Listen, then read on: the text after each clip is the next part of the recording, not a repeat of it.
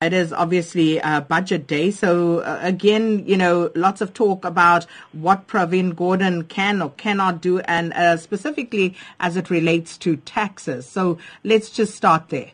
Yes, of course. So Minister Gordhan's already acknowledged that revenues will fall short of target for this fiscal year and the next.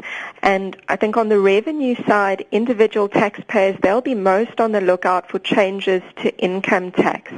There's also been some talk that government could implement a super tax bracket, for instance, by taxing those who earn more than R1 million in annual income. Currently, high income earners in the highest tax bracket pay a rate of 41%. And the other thing to mention is fiscal drag. So put simply, fiscal drag means that tax brackets are not adjusted higher to compensate for inflation, meaning if you earn a higher inflation-related salary, you're in essence pushed into a higher tax bracket. So fiscal drag or bracket creep could again be a tactic used. And then we'd also anticipate your typical increase in fuel and sin taxes and also a possible sugar tax.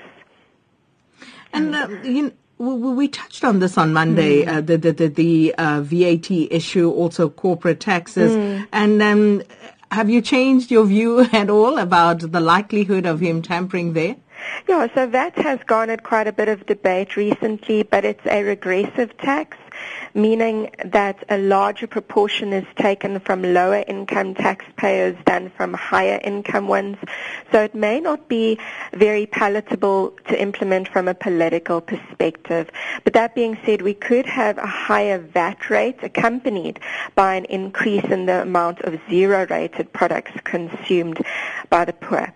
And then on the corporate side, the tax rate is currently at 28%, and it does seem somewhat doubtful that taxes here will be raised.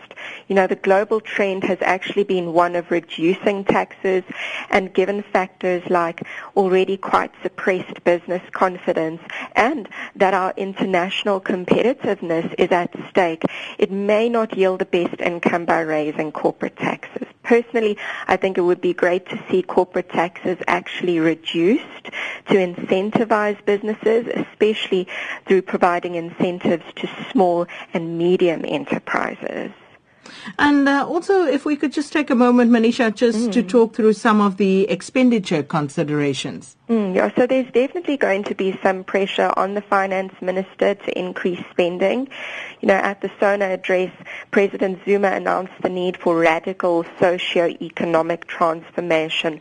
But we have seen the finance minister stand firm in the past, so really not expecting very new dramatic changes to spending in this year's budget. There's simply no fiscal room to do so.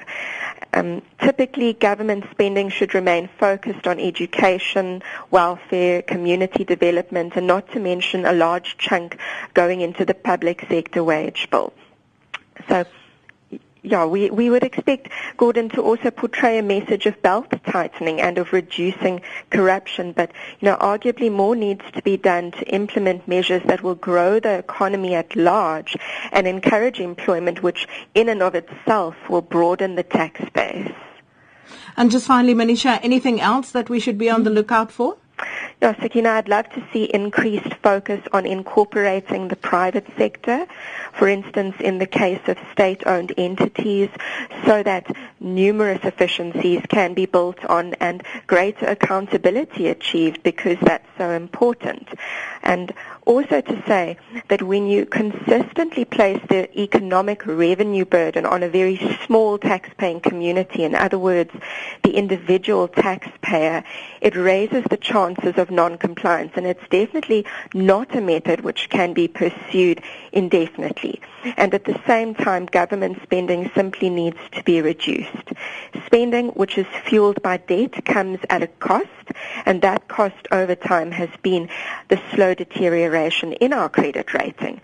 So fortunately, the finance minister has bought us some time in the past, so hopefully what he says and what the plans put in place later this afternoon, hopefully that will really come to fruition and help us avert a credit ratings downgrade.